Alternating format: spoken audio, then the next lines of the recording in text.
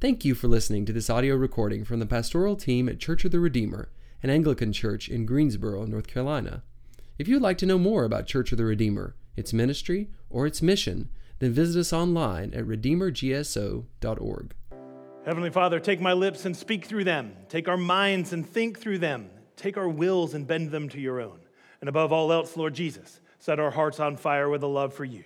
And we pray these things in your name. Amen.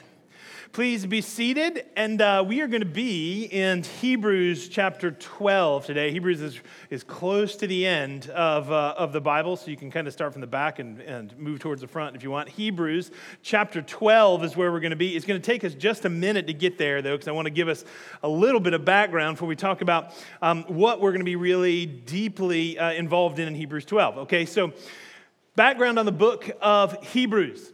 No one knows who wrote the book of Hebrews. It's most likely not Paul, but it could have been Barnabas or Apollos or a few others.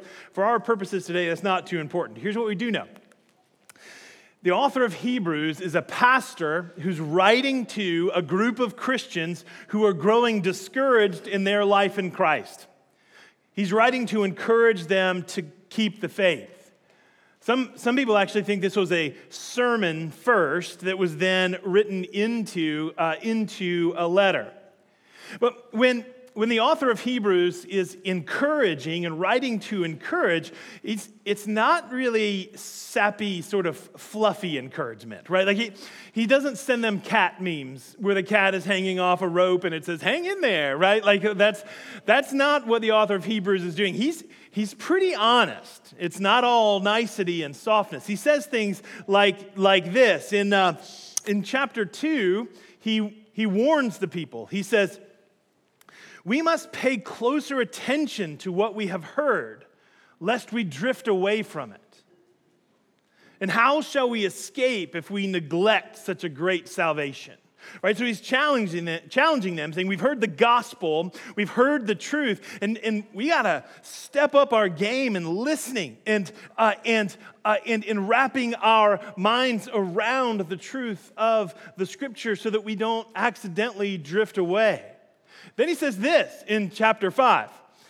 About this, we have much more to say, and it's hard to explain since you have become dull of hearing.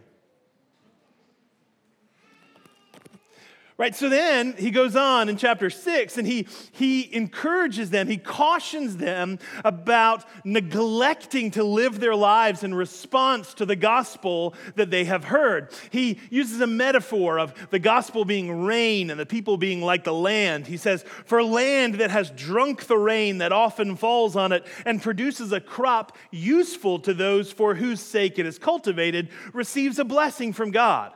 But if it bears thorns and thistles, it is worthless and near to being cursed, and its end is to be burned."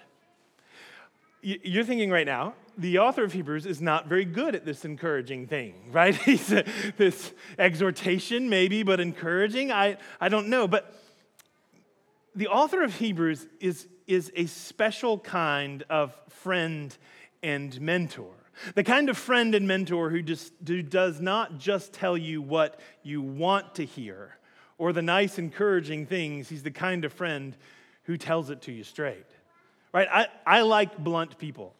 If you're an Enneagram person, I'm an Enneagram 8, right? I like it. Like, just talk to me, right? Tell me what you got. We don't have to lead into it. We don't have to beat around the bush. Like, let's just go. Let's talk. I want to do that. Now, so I enjoy talking with blunt people. Now, there's a difference. This is a caveat, okay? There's a difference between being a blunt person and a jerk, okay? That's a different sermon for a different day of speaking the truth in love, and being straight forward is not an excuse to being cranky. Okay, but anyway, so the author of Hebrews is a pretty straight talker, and he's given warnings. He's like, this is the reality, friends, of you are the church, and you've heard these great things, and this story of God becoming one of us in the person of Jesus Christ, and that has lived a sinless life and died for all of us, so that no more must die. And now he is enthroned upon high, and when one day all things will be in subjection under his rule. Like these are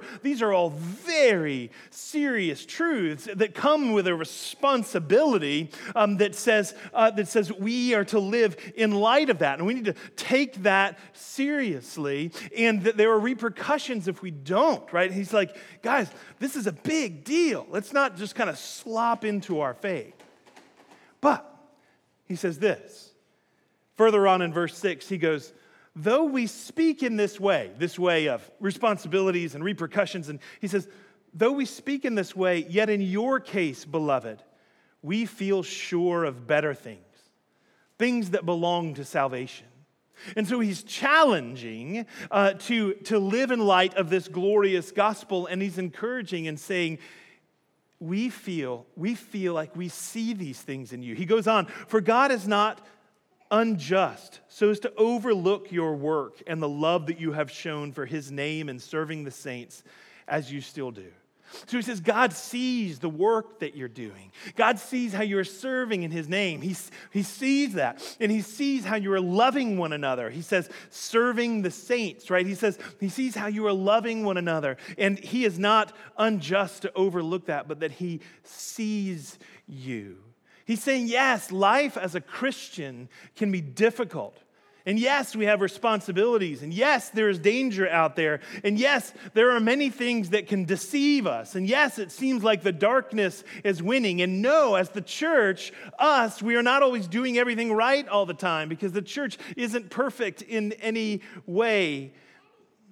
But then he says this, but here is the hope. In chapter 6, verse 11, he says, and we desire. So he said, this is our desire for you. This pastor writing to his church and to this group of Christians, this is his desire for them. He says, we desire each one of you to show the same earnestness, to have the full assurance of hope until the end. So this earnestness, he's saying when you came to know Jesus, there was this initial passion and eagerness to know him and to serve him. And he seems so present, and that can drift if we're not careful. And he says, I want you to have that same earnestness, that same place in your walk with Christ, and to have a full assurance of hope. He's not writing this letter to condemn. He's saying, let's talk about the reality of the Christian life. And it's hard. It's hard. And it's hard to live in this world that we live in as well, that is in opposition to the way that we are called to see things as Christians and to live as Christians. And it's difficult. And he says, I'm writing this to you so that you will have the same earnestness, so that, this is chapter 6, verse 12, so that you may not be sluggish. You don't have to slow down. I have to feel like, I'm just overburdened and beaten down, but rather to be imitators of those who through faith and patience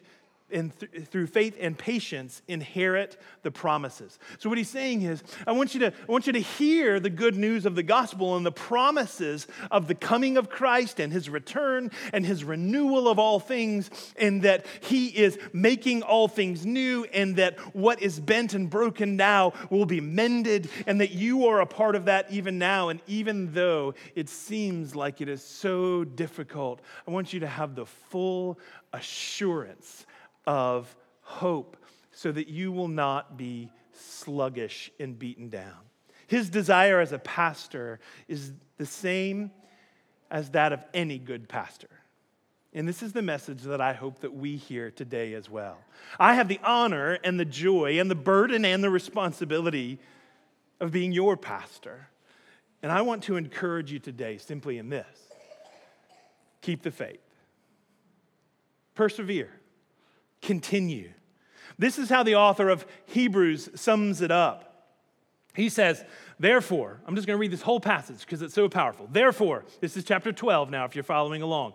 Therefore, since we are surrounded by so great a cloud of witnesses, let us also lay aside every weight and sin which clings so closely, and let us run with endurance the race that is set before us, looking to Jesus, the founder and perfecter of our faith, who for the joy that was set before him endured the cross, despising the shame, and is seated at the right hand of the throne of God. Consider him who endured from sinners such hostility against himself, so that you may not grow weary or faint-hearted. He's describing the Christian life using the metaphor of a race. Let us run with endurance the race that is set before us, he says in verse 1.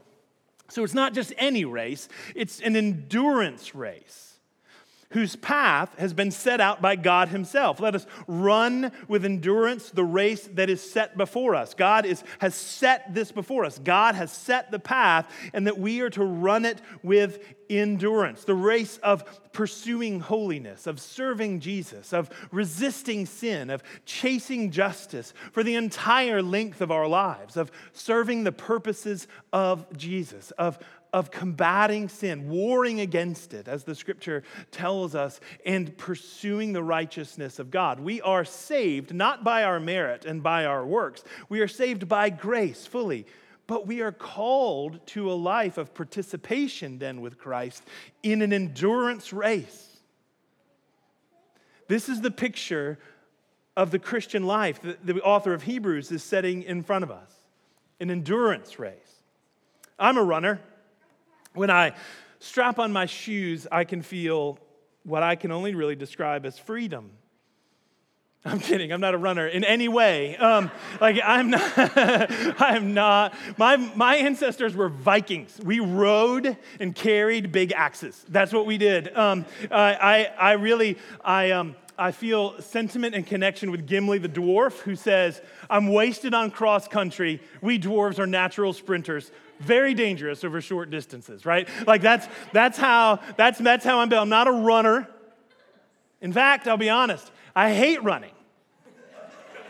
People talk about the euphoria of running, and I don't get it. My joints hurt, my lungs burn, it's kind of boring, it's sweaty, it's chafing, like it's not good. Apparently, I'm not really cut out for running either mentally or physically.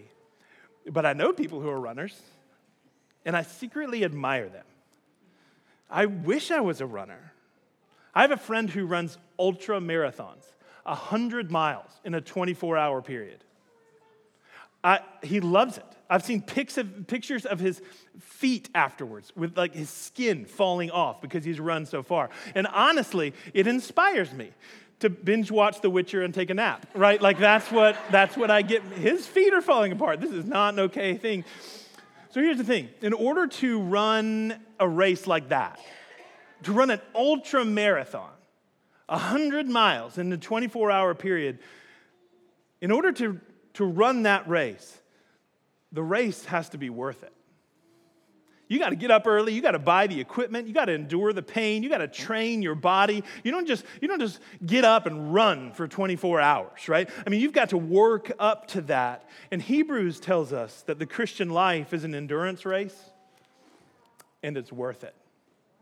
He says it's worth it. Verse 2, in chapter 12, verse 2, he says, let's look to Jesus, the founder and perfecter of our faith, who for the joy that was set before him endured the cross, despising its shame, and is seated at the right hand of the throne of God. So when we look at the greatest endurance runner in spiritual history, it's Jesus.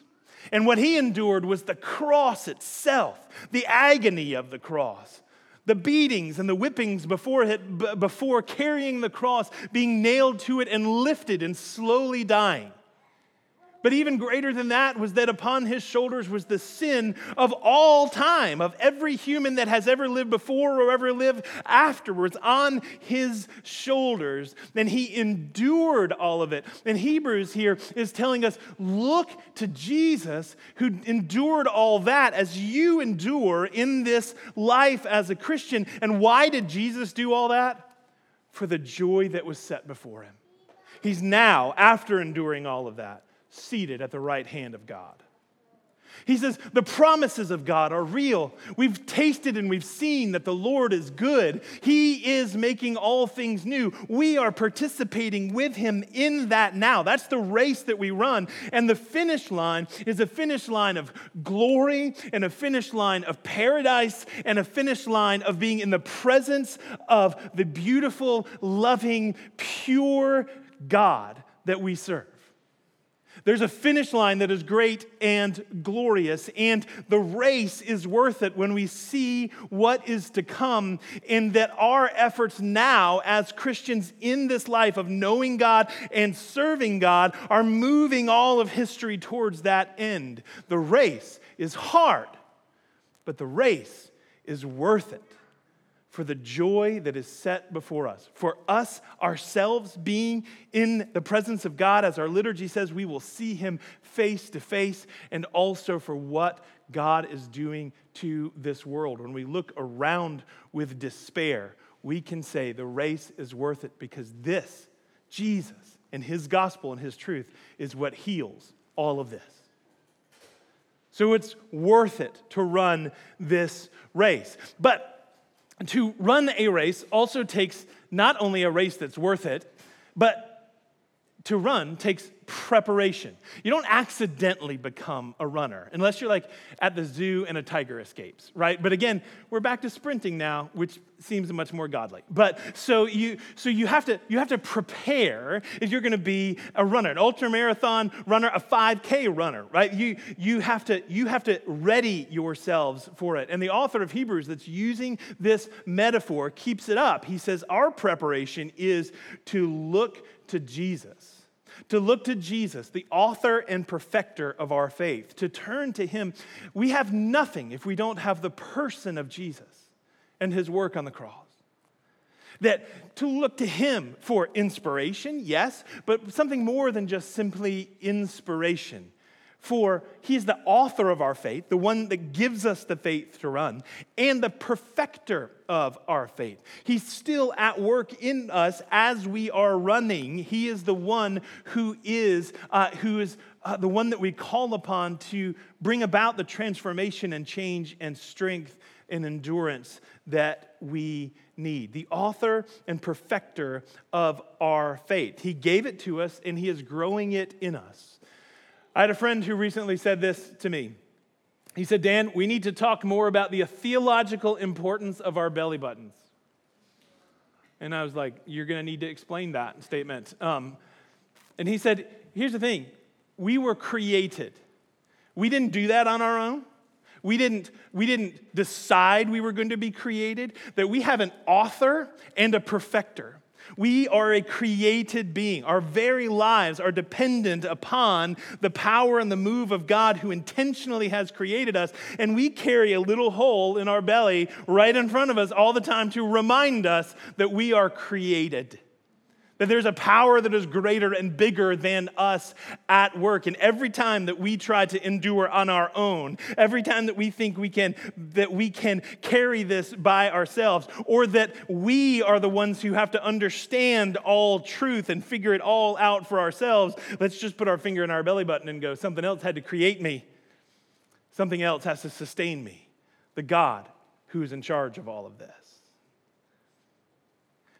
So we have to look to the author and perfecter of our faith. That's our preparation. And the way that we do that is first in faith. We have to choose to believe in the truth of God. And here's the thing. We might not understand all of it. It might not all make sense. In fact, some of it we might wish was a different way because of our limited understanding of how things actually work. We have to come to a place of choosing by faith that this is true. And that doesn't mean that we don't think. That doesn't mean that we don't have conversations. That's not what that means. Our faith can stand scrutiny. But when it comes down to the basics of who we are, do we trust the person of Jesus or do we not? Like that is the question.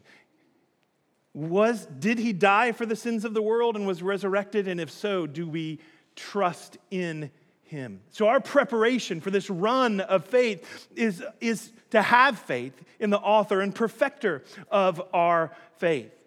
And then Hebrews tells us, let us also lay aside every weight and sin which clings so closely. So the Greeks, when they would participate in running and athletic events, they would do it naked.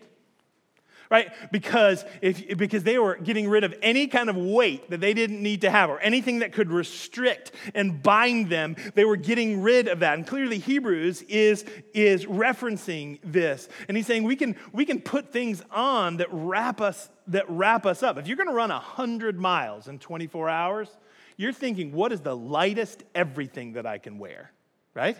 And so he's saying here, Hebrews is saying here, that the things that keep us from being able to run with endurance is the sin that so easily entangles, is the way the NIV translates this. The sin that so easily entangles, or the sin which clings so closely. It's resistance. Running 100 miles naked would be hard enough. Running with resistance and restriction would be impossible. And so there's an effort in us that says, if this race is worth it, this race of following Jesus, of serving him, of loving one another, of redeeming the world in partnership with him, if this race is worth it, and it depends on us holding fast to the truth that there are things that we need to set aside. We are going to be called to live differently. If you want to be an ultra marathoner, you're going to have to live differently. You have to make some choices. Sin promises pleasure, but in reality is weight that keeps us from joy. And if we recognize that the world that we live in does not understand the truth of what is righteous and what is sinful in the way that the Lord has revealed them, we have to choose to live differently from the world. In lots of different ways. In our understanding of ideologies and political philosophies and theologies, yes, but even in our just simple practice. For example, one of the ways that we look to Jesus as the author and perfecter of our faith is, well, we need to get to know him. We need to read his words. We need to see what God has said. If we believe that in my hands right now is the revealed word of God, where God has revealed himself to us, where is truth? It is here. This is where it is. Wouldn't it be really smart of us to read it? Right? Like to really know what does it say. If all of the ways that we think should be based upon it, we should be in it and spend time in these words. And that Hebrews actually says that this document, this book, is living and active. That God is actually working in it to both author our faith or found our faith and to strengthen our faith and perfect our faith. And here's what it comes down to when we go, yeah, I know, I should pray more, I should read my Bible more, I know, but I'm just so busy. And I mean, here's the thing. Like, one, our gospel is not a gospel of shame, right? Where God is just going, you'd be better if you would just read your Bible more. That's not what he's saying. But he's inviting you to know him. And when we say, if we're just honest, like the author of Hebrews is honest with us, right? When we say we don't have any time, it's just that we're choosing other things. If we're just honest, right? Like here's a simple example of, as Christians, we should understand technology differently than other people.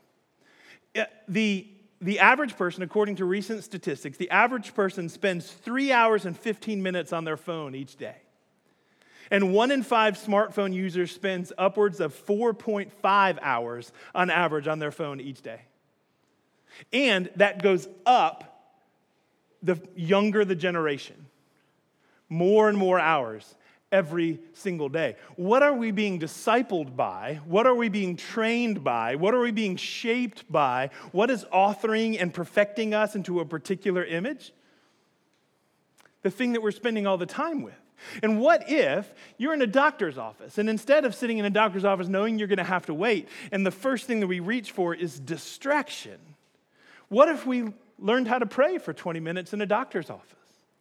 What if we, since you might not have your Bible with you all the time, although you do because it's on your phone, what if you actually memorized some scripture that if you can't read new scripture in that place, if the Gideons hadn't quite made it by that doctor's office yet, right? If you don't have the book in front of you, what if you had memorized scripture that you could recite in your head and ponder these things? Little things in 20 minutes here, 20 minutes there, 5 minutes here. How do we use our time driving for this end? How do we do that? Right? we have the time. We just have to decide if it's worth it. And so when we go, okay, I'm just going to be honest with you again, the reason that I don't do that because that sounds much less fun than Candy Crush. Right? I'd kind of rather play Angry Birds for 20 minutes. That seems much more exciting. But this is exactly what Hebrews is telling us. No. There's a race we've got to be on it, and we are being deceived by other things that says there's a better joy, a better way of being. Be distracted. Don't really engage. Don't be so serious. You don't have to do all of these things. Just be distracted over on the other side. And the author of Hebrews is saying, we need to listen more closely to what we have heard, lest we drift away. Right?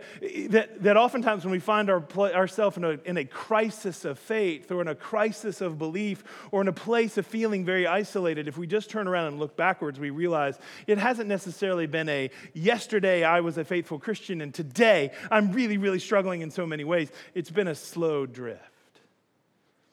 And Hebrews is saying, no, come back. Let's wake up. Let's live this life together in this. So you're going to have to live differently to run this endurance race. And that means giving up some of the pleasures of this world. If you're going to run an ultra marathon, you can't eat a lot of donuts. Right? Like you can't do both. So if you say I want to run an ultra marathon, that's more important than the donuts are. And so for us, things like as Christians, we're going to be generous. And that doesn't come without sacrifice. Giving of our time and our money hurts. And what a different way of seeing why we have the money and time that we have is for the blessing of others rather than amassing stuff for ourselves, right? That's a different way of thinking and a different way of living that's going to bring about a different way of running in this life. Humility doesn't come without insult. Trying to do the right thing doesn't come without scorn. You have to give up your vengeance. You have to give up your retribution. You have to give up your ability to just pop off in anger anytime you so feel like it. You got to give it up for something better. And Hebrews is going, it's worth it. Look to the author and perfecter of your faith. But it's hard, isn't it? And all this hard. This is what Hebrews is saying. The Christian life is hard. There's deceitful theologies and ideologies out there. There's reports of doom in the church that the media wants to make it sound like every Christian is going to dry up in the next 20 years, right? We're about to enter into a very difficult election cycle. I don't care what side of the aisle you're on. Nobody's like, woo, really excited about we're going to go through next year, right? This is going to be hard for us as a people and as a country. We hear about wildfires, anxiety as an all-time high. Are we going into a recession? What about inflation? There's confusion over gender and identity and who are we and what are we and why are we here and why are we all so angry in the process? Right, this is the place that we're in, and Hebrews is going, run the race, stay the course, persevere, don't drift. The world is at stake. And see, here's where, when we look at all of the contemporary issues that we have going around us today, this is why this passage in Hebrews is so very important, because the same kind of things that we're dealing with today were happening when the author of Hebrews wrote this letter 2,000 years ago to the people of his church. You want to think there's political unrest now? He wrote during the time of Nero, right? Like Nero killed his mother, who was also his part-time lover, divorced his wife, exiled her, then executed her, but faked it so it looked like a suicide. But people figured it out anyway, and they liked her. So some of his servants poisoned him. Meanwhile, Christians are being tortured to death for sport, and half the city of Rome catches on fire and burns down over the course of this time. And there's significant confusion about sexual ethic during the Roman period as well. Like all of this is happening when the author of Hebrews is writing all of this, and it parallels so much exactly what we are experiencing now because, as Ecclesiastes says, there's nothing new under the sun. And so Hebrews is saying, look backwards to see all the people who, just like you, are trying to endure, trying to hold fast, trying to remain faithful, and see that some of them have done it. They've done it and they've received their reward so that you can be inspired and say, don't be overwhelmed. hold fast, run with endurance the race. So this pastor is saying to his people, as I am saying to you this morning, stop for a moment. First, look backwards. He says, we are surrounded by such a great cloud of witnesses. That's what he says at the beginning of chapter 12 there. A great cloud of witnesses. And this cloud is made up of two different groups of people. One, those who have gone before. Just in the chapter before this, he's gone through a whole list of people who have had big failures and big victories in the Lord. You can go read Hebrews chapter 11 sometimes. And so he's saying these people are now have received the reward for their life. They've crossed that finish line. Jesus endured the cross. Now he's seated at the right hand of God. Those people surround us. They are still present with us. But this image of the running the race and that we're surrounded by a great cloud of witnesses, this is a picture of an arena. There's a track in the middle, and that there's an arena full of people around the outside rooting you on in your life and faith. Those who have gone before us, who now know that the promises are true because they're experiencing them, and the people to your right and to your left and in front and behind you in this place who are encouraging you along the way.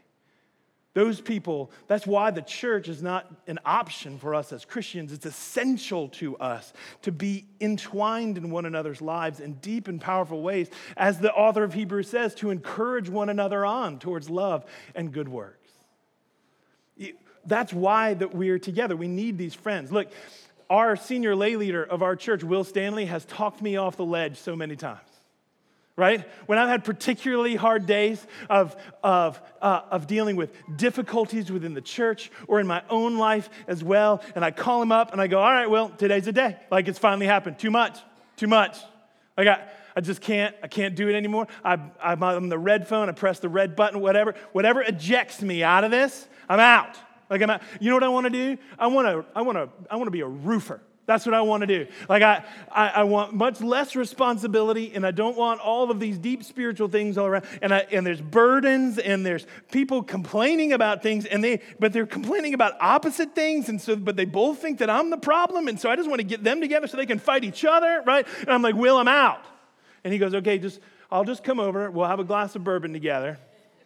I'm just going to back you up a little bit, right? By the time he leaves, I go, okay, all right, we can do this together. We're going to endure. We're going to do it. We all have days like that. And we need the people around us in the church to help us go, hey, you're normal. Remember your belly button. You were created, and we're together in this work. You're surrounded by a great cloud of witnesses. So friends, the Christian life is a race of endurance. It's hard. There are enemies. There are dangers. There are many things that want to push us off the path. But I just want to join my voice with that of the author of Hebrews when he says this: do not become weary. Do not lose heart. Do not become weary. Do not be faint-hearted. Hear what Paul tells Timothy shortly before his death. 2 Timothy chapter 4, verse 7. I have fought the good fight. I have finished the race. I have kept the faith. Now there is laid up for me the crown of righteousness, which the Lord, the righteous judge, will award to me on that day, and not only to me, but also to all who have loved his appearing. May that be our final words as well. When we breathe our last breaths, may these be the syllables that are on our lips. And when you feel in that moment discouraged, or when you feel like you're overwhelmed, or it feels like a losing battle, or it feels like the darkness is closing in, hear the words of the scripture that says the light has shined in the darkness, and the darkness has not overcome it. Hear the words of the scripture that says Jesus has overcome the world.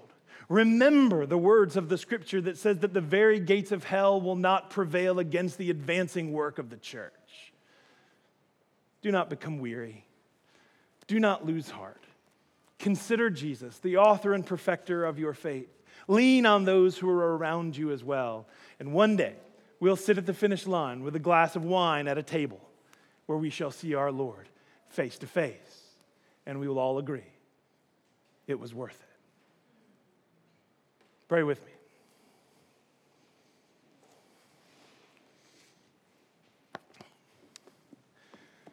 Lord, we couldn't manufacture our own faith. We couldn't manufacture our own life. Neither can we endure in this life or in faith without you. Give us a hunger for you, a desire for you, a deep awareness of your presence and your love for us. Let us know when we beat ourselves up or others beat us up as well. Let us turn to you and for your grace and to know your pleasure and that you are looking upon us as we do your work and we love one another. Let us be deep friends. Let us live lives of intentionality and purpose alongside one another. Let us not be angry at the world, but let us be full of compassion and truth. And let us have the full assurance of hope to the end that you are victorious.